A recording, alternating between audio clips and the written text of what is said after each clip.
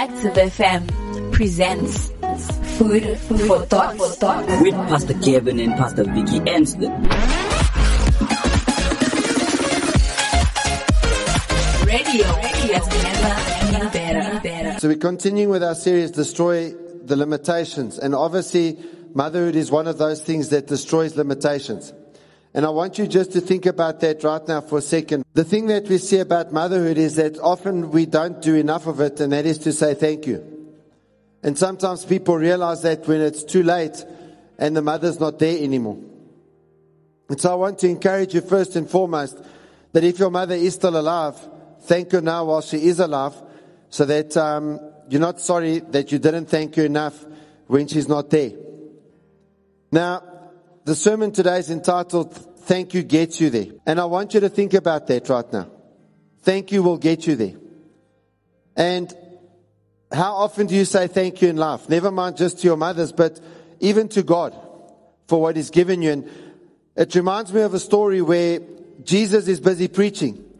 And they're out in the middle of nowhere, and it's getting late. There's no shops anywhere around there. They're somewhere out there where there are no shops, there are no crops, there's no nothing. And as the sun begins to set, the disciples come to Him and they say, Jesus, you better send these people home because there isn't any food here and these guys are hungry. They haven't eaten the whole day. And Jesus looks at them and says, no, you feed them. Now I want you to think about what you would have done if you were one of those disciples. Where Jesus says, no, you feed them. And as you're sitting here in church today in 2021, Jesus is still looking into your eyes and saying, no, you feed them. And this is what I want you to realize. God wants to do nothing at all without you. And when I'm talking about God wants to do nothing without you, I'm not talking about little things that you can do without the supernatural power of God. I'm not talking about little itsy bitsy little things that you can do with your abilities, with your talent, with your time and with your energy. I'm not talking about the things that are possible for you to do. What I'm talking about are the things that require faith. If Jesus says to you, you feed them, that requires faith. That requires that first of all He can do the stuff. That through you He can feed them. That requires faith that He exists. That there actually is a Jesus that rose up from the grave, that is alive today. It requires faith that He actually wants to use you. It requires faith that He wants to use you to do things that would be impossible without your faith in Him. And He says to you, you do it. What are you believing God for? And we've said that a number of times in the series, but what I want you to realize is this. For you to believe God requires that you repent. It requires that you repent because your thinking needs to change. Your whole worldview needs to change. Everything about you needs to change. The way you see everything needs to change. And I want to encourage you to go, if you haven't done so, and get onto Rumble and go and watch the situations from this past week. Never mind the new stuff, but you know, we were talking there about the fact that Abraham, the king of Sodom, wanted to give him money. This was before Sodom and Gomorrah were destroyed. And Abraham refused to take any money from him because he said, I will not allow that you get any credit for what God has done. When I get rich one day, I don't want you to be going around saying to people, Abraham got rich because of me. He said, I want to make sure that the God Most High, El Elyon, will get all the glory. Abraham saw life through eyes that said, God is the Most High authority. That there is no higher authority than Him. Your thinking needs to change. Your thinking needs to change from a mindset of the kingdom of this earth to a mindset of the kingdom of heaven. And the mindset of the kingdom of heaven said, Jesus wants to do nothing without you on the earth. But He commands you to go out in faith and to do things that are supernatural. Things that are requiring miracles for the Holy Spirit to work. Now, the first step in living a life like that is a step where you need to take a step of gratitude. A spirit of gratitude needs to consume all of our complaining. It needs to overcome every complaint that we have. And sometimes we hide our complaints with prayers, and we pray the prayers, we pray these complaints, and then we say, in the name of Jesus. Sometimes we pray negative prayers in the name of Jesus, but the prayer of faith is never negative. It's never negative. And it's time to get out of the mode of complaining. It's time to get out of the attitude that always sees what is wrong. That always sees what is wrong with people. That always sees what is wrong with the bank account. That always sees what is wrong. The Israelites had been caught in captivity for 400 years. They were living in the land of Egypt for 400 years. Abraham had been promised the promised land, and it was not Egypt. The thing about this is that God's plan for the Israelites was never for them to live in captivity in a land far away. God's plan is never captivity for any nation. If anyone tells you when you're living in captivity that this is the plan of God, it is not His plan. If anyone tells you that it's God's plan that we live in captivity right now, that we live in lockdowns with pandemics and waves coming along, and the waves are not those nice waves that we go and see when we go to the seaside, but it's these waves of infections where people die. And we see people with oxygen and all sorts of things in India and all of that. That isn't God's plan. And if you're accepting that as the plan of God, then you need to go and read the Bible, because that isn't the plan of God. God used Moses with the Israelites as a type of Jesus. And He raised Moses up to deliver the people. Now I want you to think about what happens. God conquers the most powerful nation on the face of the planet at that time. And He conquered this nation for a bunch of slaves. I want you to think about that for a second. He conquered the most powerful nation on earth at the time of Moses for a bunch of slaves. You don't have to be somebody for God to move. You just have to be a child of God. God doesn't care about your status. He doesn't care about your title. He doesn't care about who you are or who you think you are. If you believe by faith and you're a child of God, God wants to move in and through your life. And today many people are living in fear. They're living in fear because of the virus. They're living in fear for their children. But I want to tell you that you don't have to live in fear, even in terms of what's going to happen in this nation, because this nation has a promise on it. I want to tell you, Active Church, that this nation has a promise on it. In the name of Jesus, this nation has the promise of God on it.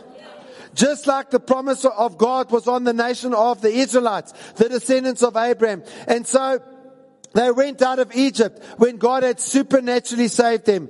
They went there into the wilderness on their way to the promised land. And God tells them He's sending them to the promised land because it is their inheritance. The trip was supposed to take 11 days. They were supposed to take 11 days from slavery to the promised land. But 40 years later, they had not arrived at the promised land yet. What 11-day trip are you spending a 40-year journey on? Because you haven't believed the promises of God. You haven't stepped out in faith, and you haven't started moving and ministering the way God wants you to move and minister, because every place that you're alive, everywhere that you go, you're on an assignment from Almighty God. You're supposed to be the life of the party. You're supposed to be the life of the school or the company wherever you work. You're supposed to be the life of your home, the life of your community. Your home is supposed to be a place where people are coming and they are finding the Lord Jesus Christ. Yes, right there in your house. Yes, right there in your office. Yes, right there on the factory floor or the warehouse floor where you might be working. You are the one that is supposed to be bringing the presence of God into people. And I'm asking you, is the presence of God and the Holy Spirit alive and well on the inside of you right now?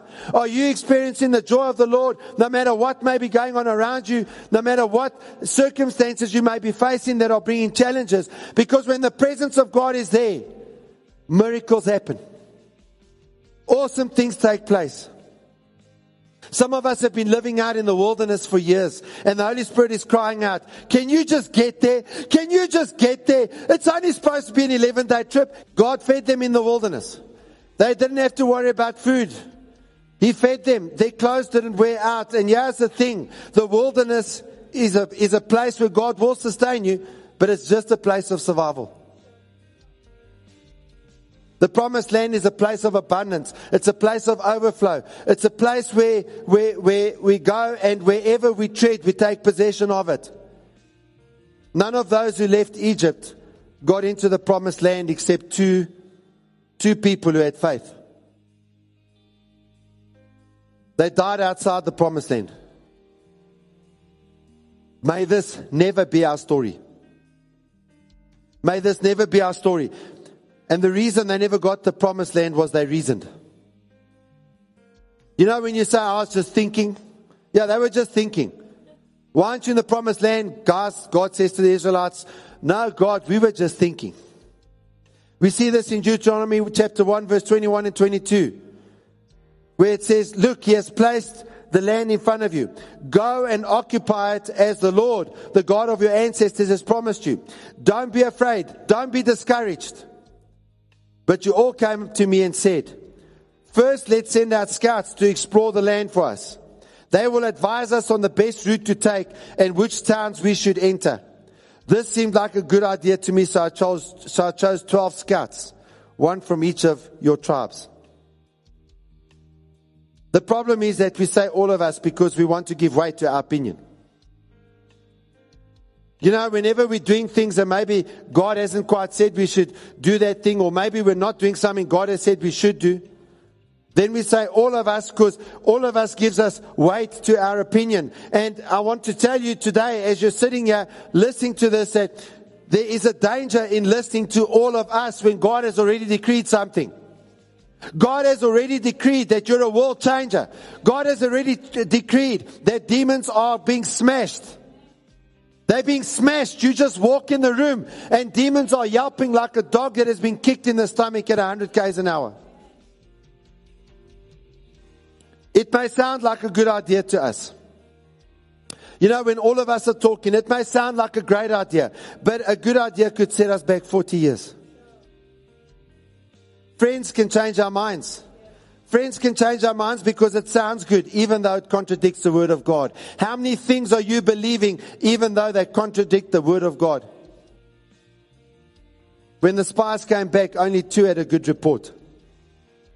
And only the 2 of them entered the promised land. Every one of the rest of the nation of Israel, because the Israelites went with the 10. The Israelites went with their friend. Every one of them died in the wilderness because they focused on the giants, instead of focusing on the biggest giant of all, which is the Lord our God. They never got there, even though they could see it. And many years later, long after the Israelites had gone into the promised land, long after Joshua and Caleb had gone in and taken possession of the promised land, at the time when Jesus was there was a man sitting by a pool. He had been sitting by the pool for 38 years. And what happened was that this pool was an awesome place because every now and then this angel would come and stir the water. And when the people saw the water stirring, they knew that the first one that got into the pool would be healed. But this man, he was lame. He couldn't walk. And so no matter what he did, he sat there waiting for 38 years. And every time the water stirred, someone would get in before him. And many of us feel like that about life. You know, if Jesus hadn't come along, he'd never have been healed. But Jesus did come along. He did come along. And when he said, what can I do for you? The man said, please help me get into the pool. And Jesus said, shut up. Basically, that's what he said. Do you want to be healed? Do you want to be healed? Don't tell me your excuses. Don't tell me your stuff. Do you want to be healed? You don't need this pool. All you need is me. I want to tell you that this same Jesus is here today. He's here right now. And he will raise us up without the pool, just as he raised this lame man up without a pool. And Jesus will raise you out of your wilderness into your promise.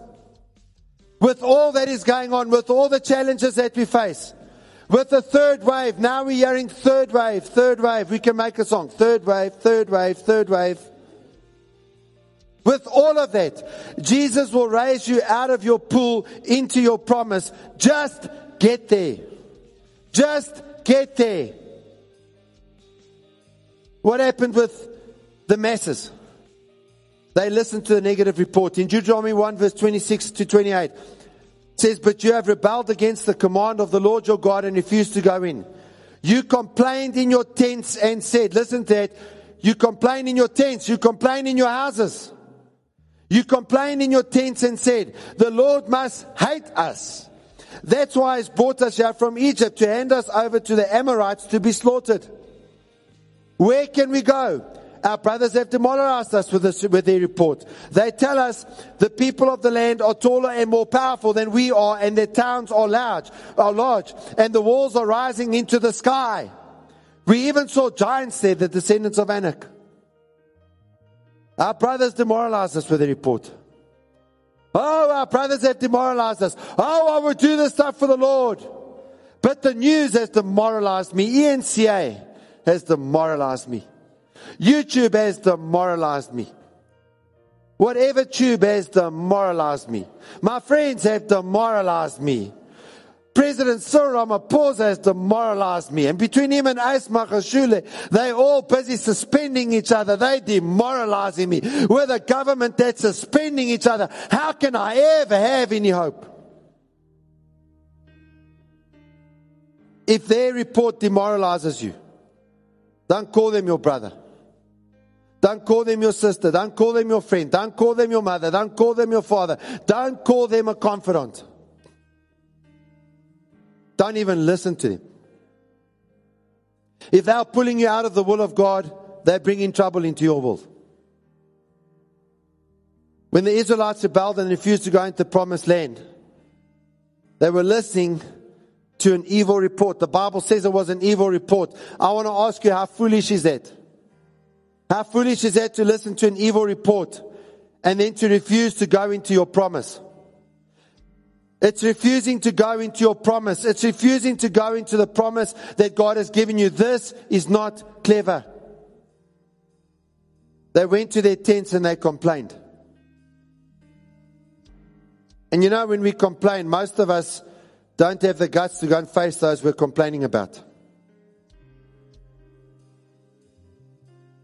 We complain to everyone but that person. We go outside the church to complain about the pastor.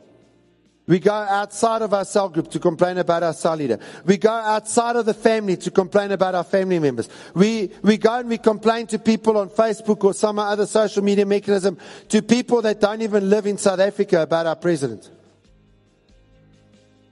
We complain to everyone who can make no difference about it, about our boss.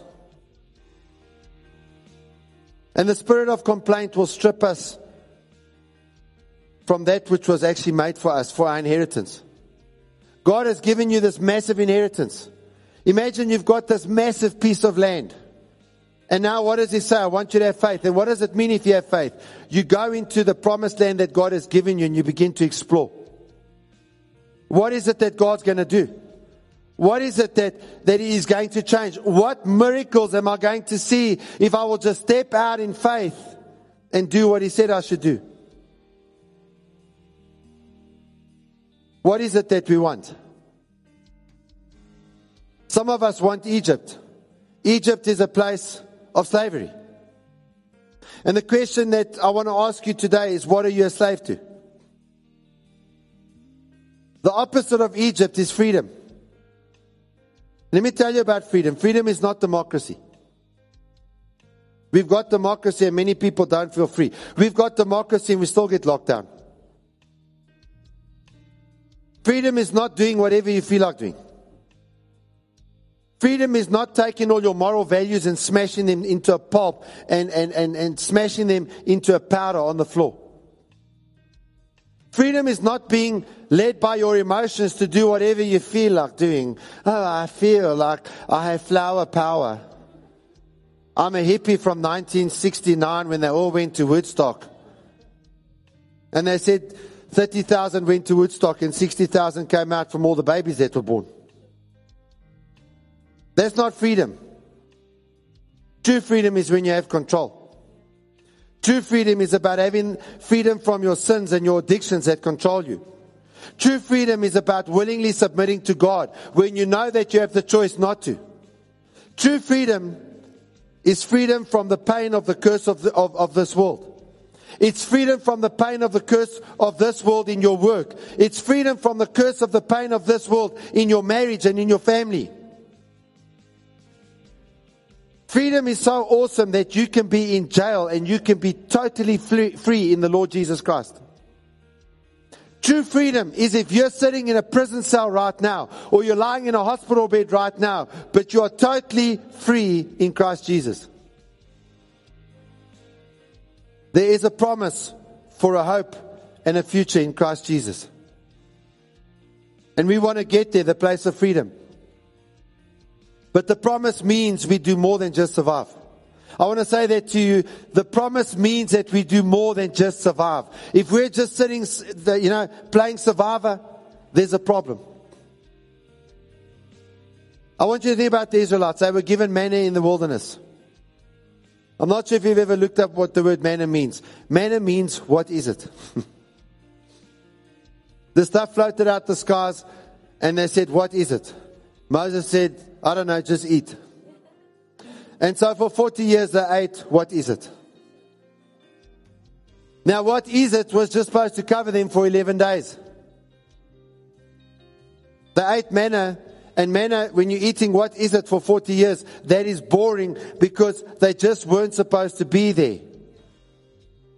And all they got was enough to survive every single day. You can go and read the story. If they collected more than what they needed for that day, it went rotten.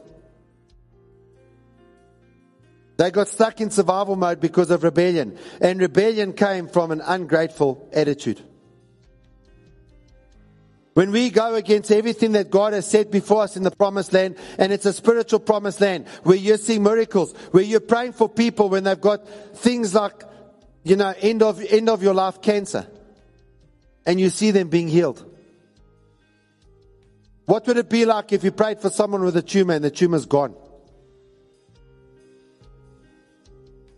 They were meant to be in the promised land where food was abundant. They were meant to be in the place of overflow, the land of milk and honey. Instead, they were eating and they were stuck. They were stuck eating, what is it? Dad, can I have some more food? Yeah, I have some. What is it? You're sitting there at supper. Oh, what's for supper tonight? Yeah, what is it? How many of us are living in a place where we're in a place where all we're eating is what is it? I want to give us a challenge today. It's a challenge that we're going to leave this place of slavery. That we're going to leave this place of just being a survivor. That we're not going to just be a survivor in our lives, in our relationship with God, in our family, in our marriage, in our finances, in the workplace, in the ministry. That we will be a people that will become fathers and mothers of nations. That we will conquer for the kingdom of God. That we're going to see God move in such a place that He's going to completely transform our nation. That we're going to look at our nation in 10 years' time and we're not going to believe what we see, because it's not a bad thing, it's a good thing, because the hand of God and the promise of God is all over our nation. It doesn't matter how bad it looks today, if enough people will stand up. with the promise of God, with a faith, then God will change the nation. People will be healed. We'll see the family being restored. We'll see kids walking in the shops on average with a mother and a father. Okay, we'll see things that we don't see right now. It will happen in an attitude of thankfulness.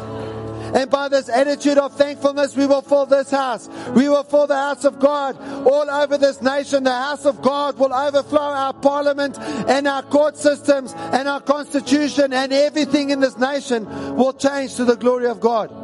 But it has to happen in an attitude of thankfulness. And to be thankful, we need to remember Hebrews 3 verse 12. It says, so watch your step, friends. Make sure there's no evil unbelief lying around that will trip you up and throw you off course, diverting you from the living God. I want to read that to you again. I want you to think very carefully about what that says. So watch your step, friends. I don't know if you still say that. Hey, watch your step. Huh? We used to have a saying, are you speaking to me or are you chewing bricks? Because either way you're going to lose your teeth.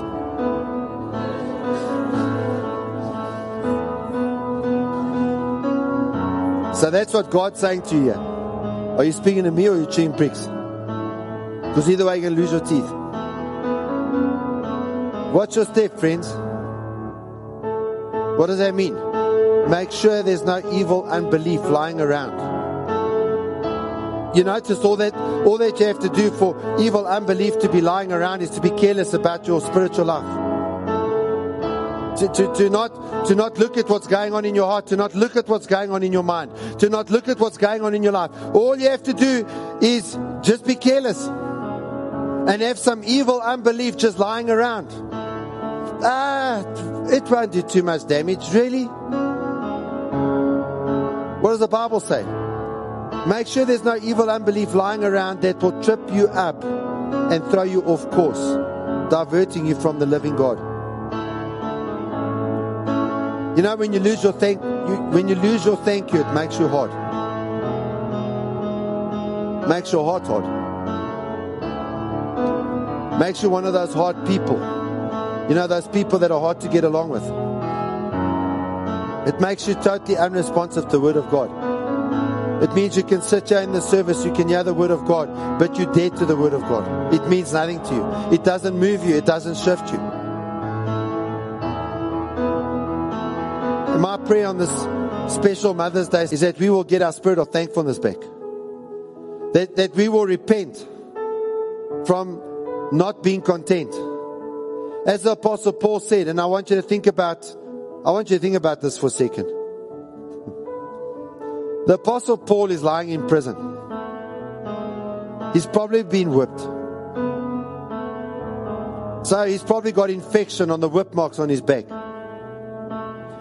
The kind of prisons they had in those days were not like our prisons today. There were probably rats running around while he was sleeping. There would be times that he'd be underground in a hole in the rock. Because that's what their prisons were.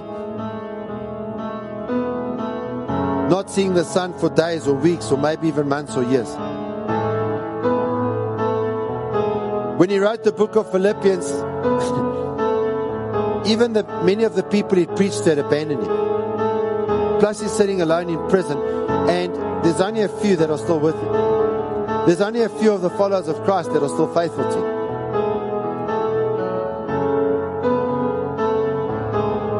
And then he writes this incredible passage which was recorded in Philippians chapter 4. During the time when he wrote this letter to the church in Philippi.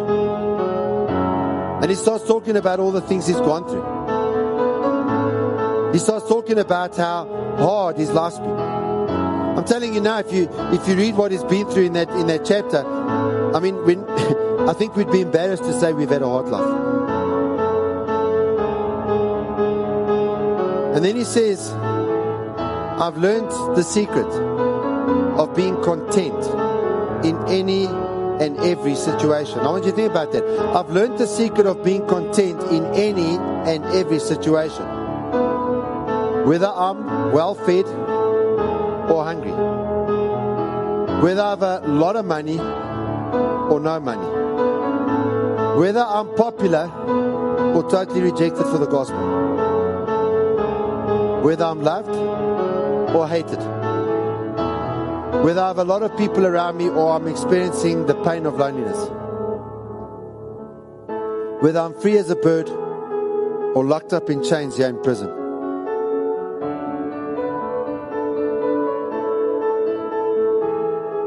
I've learned the secret of being content no matter what.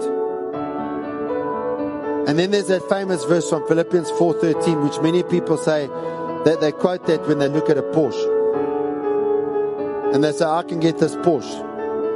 And if you're saying it in that context, you're a liar. That's not the word. It's not what it says. In fact, I heard about a man who quoted Philippians 4:13 when he was justifying leaving his wife for his young secretary. And Philippians 4:13 says, for I can do all things through Christ who gives me strength. Now, I can do all things through Christ who gives me strength doesn't talk about leaving my wife for someone else or some other rubbish or getting a Porsche or something. Philippians 4:13 talks about I can be content in any and every situation, for I can do all things through Christ who gives me strength. Now, for that to be real for you, I want to ask you this question. How real must Jesus have been to Paul that he would have allowed himself to end up in that situation? You know, Paul could have avoided that situation. All he had to do was stop preaching. That's all he had to do. If he stopped preaching the gospel, he could have stopped that whole thing.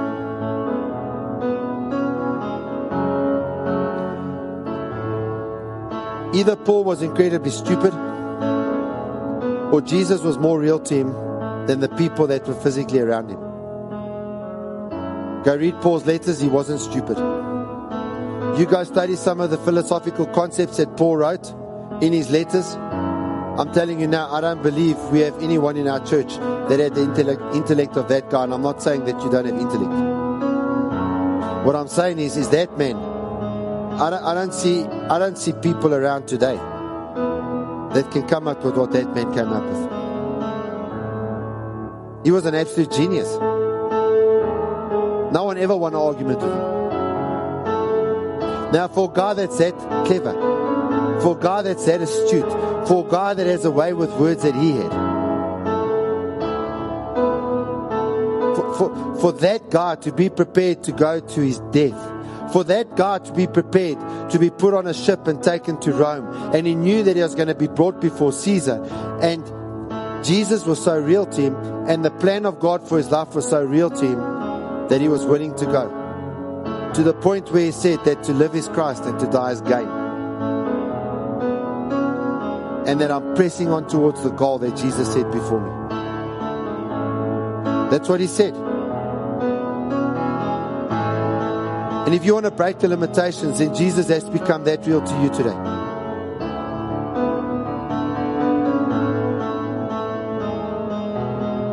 And I want you to close your eyes right now.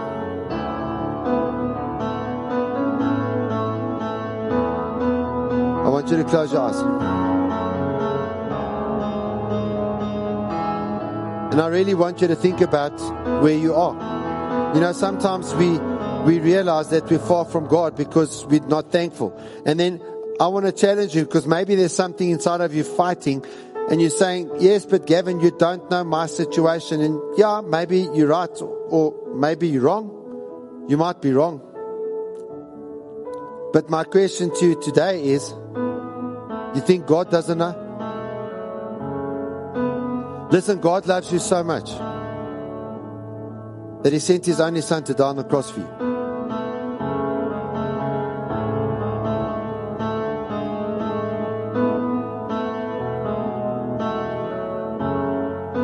And what my prayer is that right now you just open up your heart and allow Him to give you a taste of what that love is like,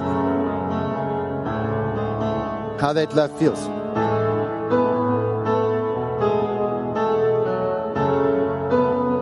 You have to repent of ingratitude. You have to repent of resentment. You have to repent of unforgiveness. You have to repent of the world's way of thinking. You have to repent of your demand for justice.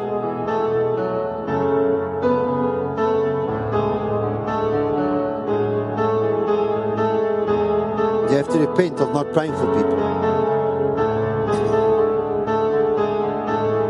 And as you're sitting there, I want to just tell you a story. It was a girl that many years ago was at school with me. She doesn't live in South Africa anymore. She lives with her husband in another country. But she's been in pain for a number of years because a number of years ago, two things happened. The first was her mother died. And the second was her son died when he was sleeping in a tent on holiday. And a tree fell and it hit him.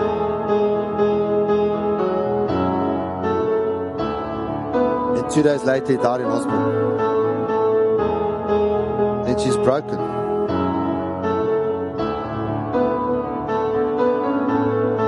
How many people around us are broken like that? And the thing is, we cannot nor will we do anything to help them or about that if we're not restored. But to be restored, we have to repent. To be restored, we have to say, I'm not going to hold on to the pain. It's bad. And I can't get over it without faith, but Jesus is here. Jesus is here. Yes, Jesus is here. Just like he was with that guy who was at the pool, that had been sitting by the pool for 38 years trying to get healed. And Jesus went to him. He's here. And to repent, what do you need to know? Romans 10 verse 8 and 9. But what does it say? The word is near you, in your mouth and in your heart. That is the word of faith we preach, that if you confess with your mouth the Lord Jesus and believe in your heart that God has raised him from the dead, you will be saved. What I want you to realize, to be saved means you're saved from an everlasting existence without God. To be saved means you're saved from everlasting judgment. Never-ending, everlasting judgment. What I want you to realize as you're sitting here today is that your eternal destiny is at stake. And some of you are struggling.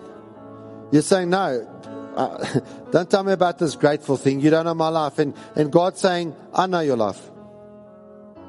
Gavin may not know your life, but I know your life. And I know what I gave up for you.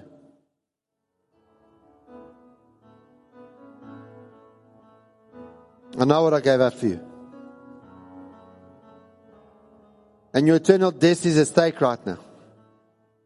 You need to turn. You need to change your mind. You need to stop thinking the things about the people that you think about. You need to stop questioning the circumstances that you question.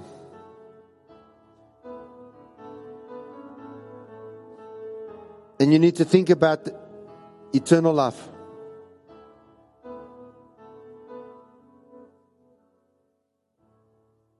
Maybe you've never given your life to Jesus. Well, give your life to him now.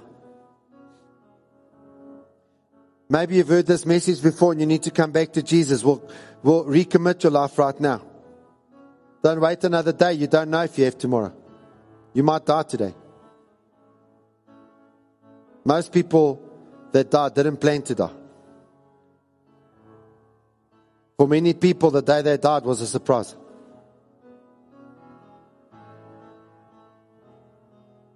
If you're at home, I'm going to ask you right now to send an email. Send an email to info@theactivechurch.org and tell us, I've given my life to Jesus, or I've recommitted my life to Jesus. I want to say that again, info@theactivechurch.org, and just say there, I've given my life to Jesus for the first time, or I've recommitted my life to Jesus. And let us know your contact detail. We'll be in contact with you. I want you to visualize Jesus. His blood being shed on the cross. Every sin of ingratitude. Everything that you've done without faith. Every thought that was wrong. Every word that was wrong. Every action that was wrong. The power of those arguments that are against you are being destroyed by the blood of Jesus right now.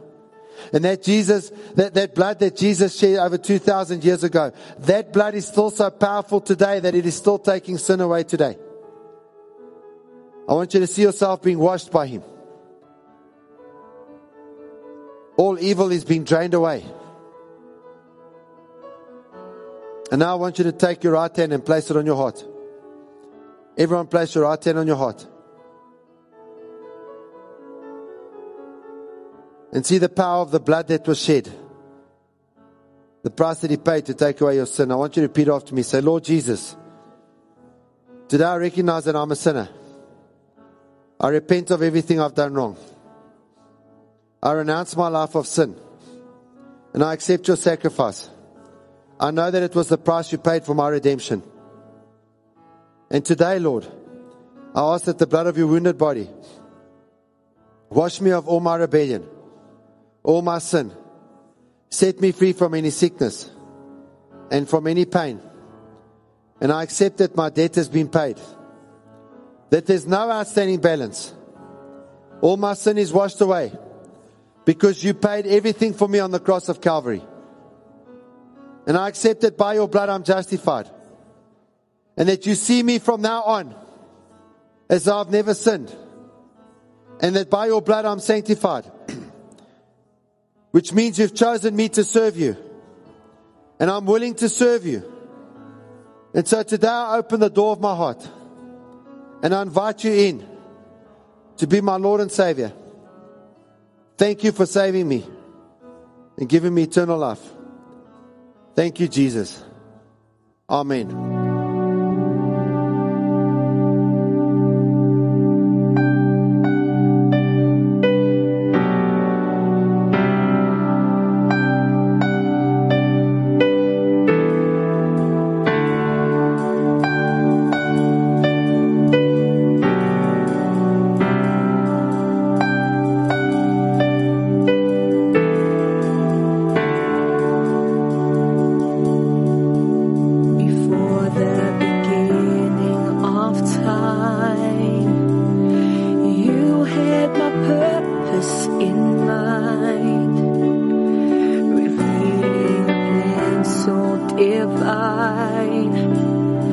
The cost of redemption so high.